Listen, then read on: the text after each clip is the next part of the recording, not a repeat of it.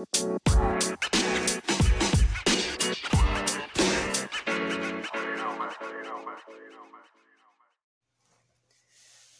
hello everyone. My name is Billy Strange, and you are listening to Future Family Focus. Our goals on this show are to basically try to rebuild the division within our homes so that we can give co-parenting a better foundation for, basically our future generations to have a better family structure.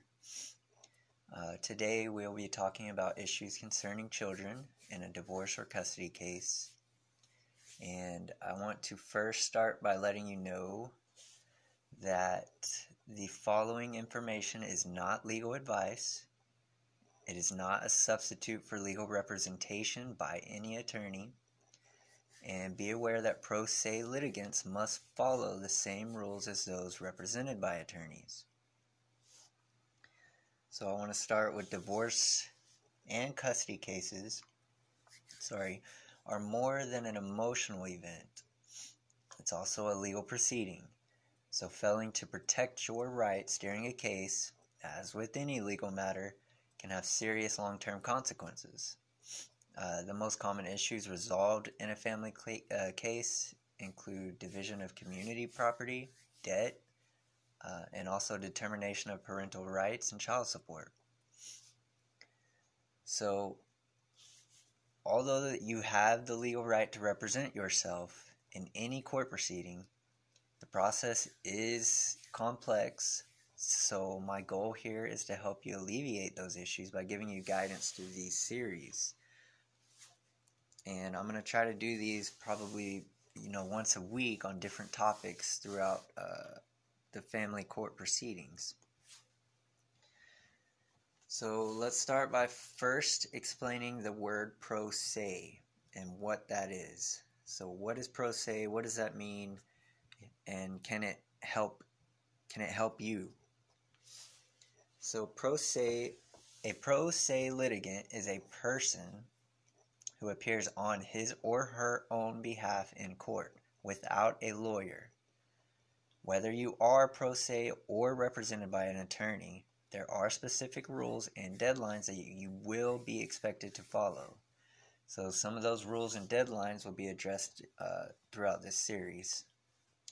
However, should you choose to represent yourself, you will also need to consult all relevant and current law, including the current version of the Texas Rules of Civil Procedure, also the Texas Civil Practice and Remedies Code, and then the Texas Family Code. And you can find all of those on my website. That website is www.future4family.com. That's my website. You can also get all your forms and legal questions or guidance on www.texaslawhelp.org. So, let's get into this. So we're going to do this one on the issues regarding children involved in the family law cases. Now, the first thing I want to start with is going to be the parenting plan. I believe in all my clients, this is the first thing I start with, and that's the parenting plan. So back in 2005, legislation passed a law in Texas requiring the addition of a parenting plan in the final decree of divorce. The parenting plan includes the conservatorship rights of the parents, the visitation schedule, the child support, and also provides for other issues that may affect the child in order to minimize the risk of future disagreements. Also, if you use my services for your case, this is, like I said, the first and most important thing I stress to accomplish. It basically allows a step to start communications with both parties involving what matters and why you are in this position, and that's the children's rights. another thing that I stress to everyone and try to share out there, uh, to open your eyes to, is most attorneys will bypass this parenting plan step, because they know that if communication ever advances between mom and dad in a positive manner and responsible forward progress in communication, they know basically they will lose that control over your bank account. So if you can accomplish communication, then you will save thousands and thousands of dollars on both parts. I know, for example, my divorce and custody hearing costed right close to $20,000 over 3 years. And a lot of my clients, a lot of people say that the courts are backed up and you have to have a lawyer, and it's gonna last forever. It's gonna cost all this life savings, but that's not true. All my clients were in and out of the courtroom, and uh, almost every time less than 6 months.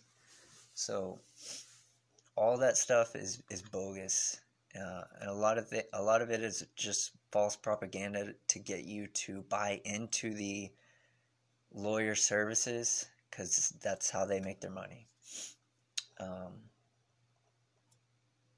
So yeah, if you can accomplish communication, then you will save thousands. It's basically allowing more money to be used for your children's food, clothing, school, medical, whatever it is they need instead of what you need. So that's basically what the parenting plan helps set up, is that communication and forward progress for both parties, getting everyone on the same page as a start. Okay, so next we have parenting coordinator and parenting facilitator. So what is that? So another creation of the 2005 legislator is the parenting coordinator. In a suit affecting the parent-child relationship, such as a divorce or custody or child support lawsuit, the court may appoint someone known as a parenting coordinator. It is the job of this coordinator to meet with the parents and to assist them in reaching agreements regarding their children. And if you want to go this route, I would honestly do tons of research on that coordinator. What cases they were involved in before, what the outcomes were, because if this coordinator's not getting both parents on the same page, then they're one-sided, and they're usually representing whatever judge facilitated that person. And a lot of judges have their own agenda involving family cases, whether it be bias towards mothers, bias towards fathers, or co-parenting. You want to try to find the ones that are pro co-parenting. So the difference between the coordinator and the facilitator is that the facilitator may be required to testify as to any communications they have had with both parties, as to the basis of their recommendations to the parties, and as to the parties' compliance with their recommendations. In addition, the parenting coordinator may also monitor the parties' compliance with the court orders regarding the children. The parenting coordinator, on the other hand, may not be required to testify as to any communications they have had with both parties. So parenting coordinators and facilitators can serve as very effective tools, especially in those high conflict cases, custody cases. Most parenting coordinators and facilitators are also mental health professionals or social workers who have lots of experience in working with those high conflict cases. So what does high conflict mean? That's basically where, let's say for example, we got a divorce and mom has taken the kids and won't let dad see them because there's no current order legally granting those visitation rights. So there's obviously going to be lots of anger on both sides, or no communication on one side, a lot of high emotions. A lot of times those type of high conflict cases lead to domestic violence, and that immediately destroys a case, unless obviously it was falsely accused. So if a dispute arises in a case, the parties generally attend a series of sessions with the parenting coordinator or facilitator in an attempt to resolve the dispute before any court action is taken.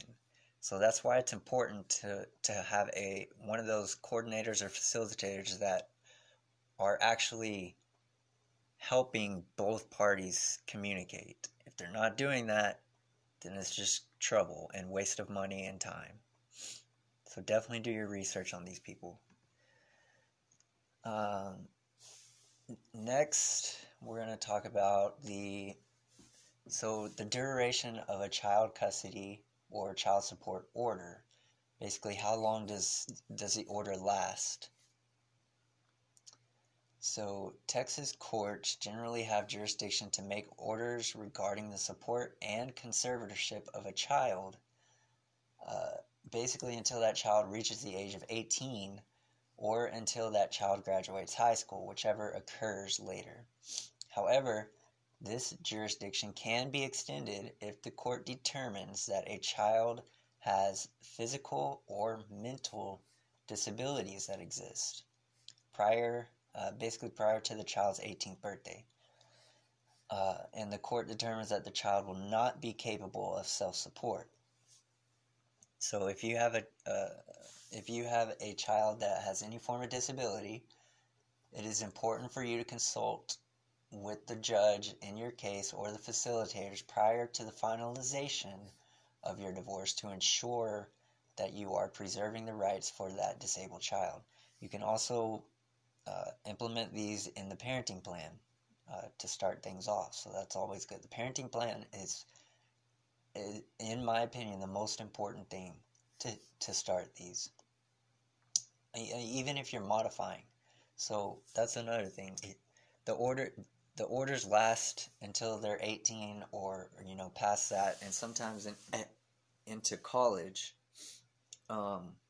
However, if a modification is filed and reverse that order, then it can change.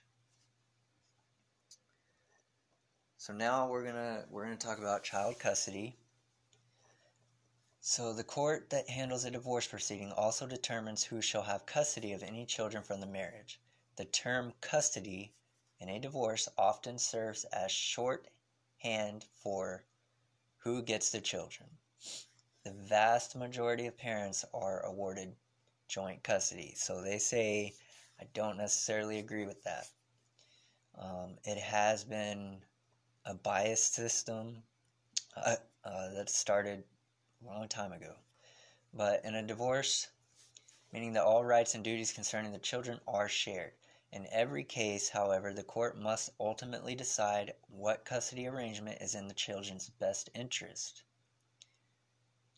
And that's the thing that a lot of lawyers don't really hit on. They kind of dangle the children out there as bait or a weapon to use against the other party, which helps the case. It helps elevate simple cases to high conflict cases. So that's allowing, when an attorney does that, that allows their paycheck for you to pay them more money over a longer period of time because they've caused different problems or more problems than what could have been solved by simple solutions.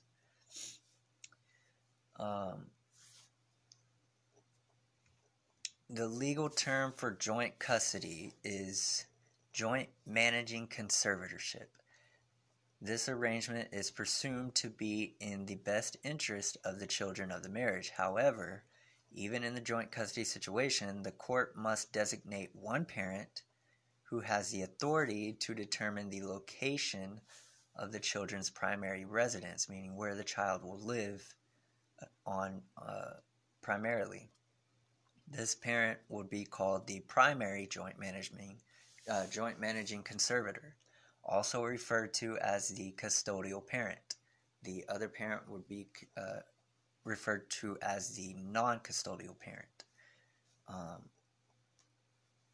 Most primary joint managing conservators will decide that the children's primary residence is in the parent's home, the custodial parent's home.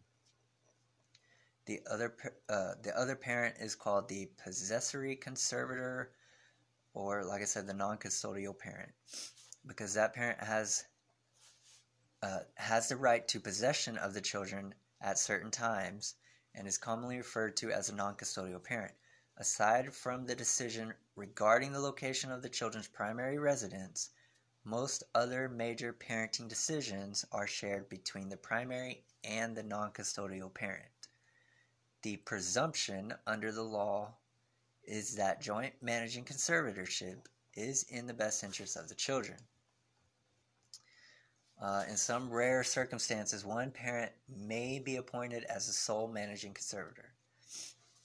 In that case, the other parent is still referred to as a possessory conservator. Generally, this occurs only if the other parent, the possessory parent, has been absent from the children's lives, or there's a history of physical, psychological, or sexual abuse or neglect, drug abuse by the other parent, or if there is a history of extreme conflict between the parents over education, medical, or religious values. However, this does not mean that the other parent loses his or her right to visit with the children. The only rights a sole managing conservator has over a primary joint conservatorship relate to the sole right to make certain decisions basically regarding the children's lives, such as education, health, religion, other legal custody arrangements that can be ordered in a divorce, basically including split custody, in which one or more of the children live with one parent while the remaining children live with the other parent. And divided custody, also referred to as alternating custody. This form of custody allows each parent to have the child for alternating blocks of time, often every year or 2 years, with equal visitation rights. Those legal arrangements are much less common. Judges are reluctant to order split custody in particular because of a firm belief that children should not be separated from their brothers and or sisters. So our next topic is going to be supervised visitation. Basically what that is if there has been a history of abuse or neglect, the court may require that any visitation by the abusive or neglectful parent be supervised. Generally, courts will appoint a mutually agreed upon family member or third party to supervise the periods of possession, and usually those are like in like 2-hour periods, 3-hour periods, maybe a whole, during the daytime, but never overnight periods. Basically the periods of possession will appoint a supervision facility to conduct the supervision. And then we're going to go into the right to decide where a child will live. Basically, as discussed above, only one parent may have the right to establish the primary residence of the children. The parent who is named the primary joint managing conservator or the custodial parent will typically be restricted geographically on where they can reside with the children. This geographic restriction will be listed in the final decree of divorce and will usually restrict the residence of the children to the county in which the children resided prior to the divorce, if both parties still reside in the same county or the county where the divorce is pending. Courts will sometimes expand the geographic restriction to also include the counties that are contiguous or adjacent to the restricted county. And I'm going to go ahead and end this episode here. The next one, we're going to go over support orders and different types, what they all mean. And I'm going to kind of step into these basically for beginners. So I'm going to go over all the basic stuff first, and then we'll get into how to handle cases, how to do the paperwork, how to file, all that good stuff. I'm also thinking about making a video podcast so that we can go over those. You can see in person how to do a lot of these things. So my name is Billy Strange, and I want to throw a bonus. I also want to throw a bonus to all of those who stuck through this podcast to the end. So please go ahead and give me a call if you need help in your case, and just mention that you heard my podcast, and I'm going to go ahead and take $50 off your case. So you can call me at 254-899-5684, and please also check out my website. Again, my website is future4family.com. And you can also follow me on Facebook for tons and tons of good information. I've got tons of followers on there, and it's really good stuff. So www.facebook.com/FFC Fathers, Fathers. And like I said, you can get tons of information on there to help you through your cases free of charge. And basically all the tools needed to strengthen and repair broken families. So thank you. Please share this podcast. Give me feedback on what you all would like to hear. And have a blessed week. Thank you.